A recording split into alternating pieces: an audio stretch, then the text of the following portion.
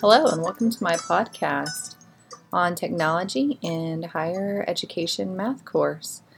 I am Tammy Rice, and I'll be your host today.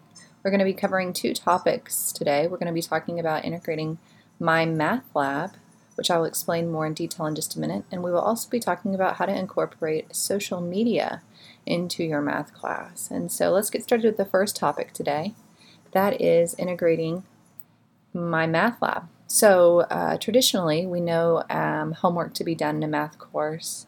We assign it out of the book, and they take the book home or a packet of some sort, and they do their problems on paper and pencil, and then they bring it back to you and you grade it. Well, MyMathLab, which is a Pearson's product, is an online software program that's used to do homework utilizing your computer.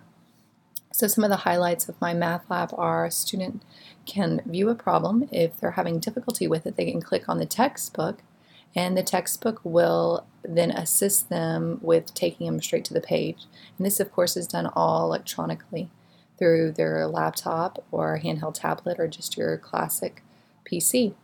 So let's say they have a problem with solving the particular problem. Well, they can click on a view an example, and this lets them see an example step by step on how to solve it. Let's say they're still not understanding the concept. MyMathLab will let them watch a short video seeing an instructor, not yourself, unless you embed your own videos into MyMathLab, but it will allow them to see how the problem is solved. So you can see that this software allows them to access many different resources all at the fingertips. And so that is one very critical way of integrating technology into your classroom in a higher level math course. This could be either done in an intro level college course or maybe even a senior level math course in high school. The other thing I want to talk about today is how do we incorporate social media? We all see it every day in our everyday life, and we all use it. And so how do we embed that into our classes to then reach our students yet through another avenue?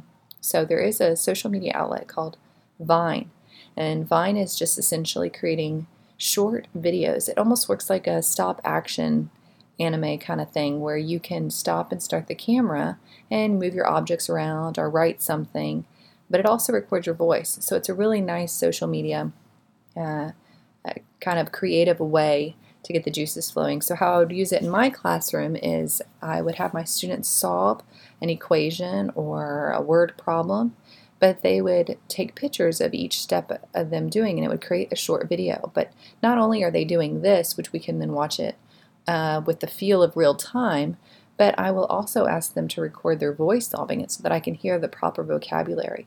The other neat feature about using this social media outlet is the whole class will then be following each other. And so anytime a student posts something through Vine, all the other students will be able to view it and comment on it.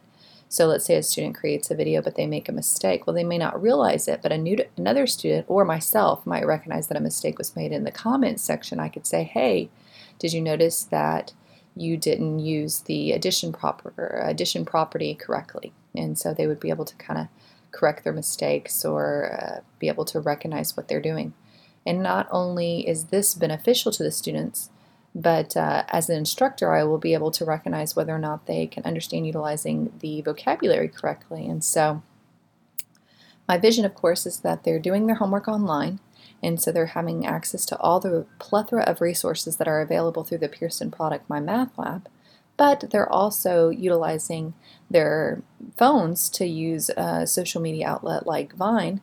And so, that's just another way that I can connect to my students on a more,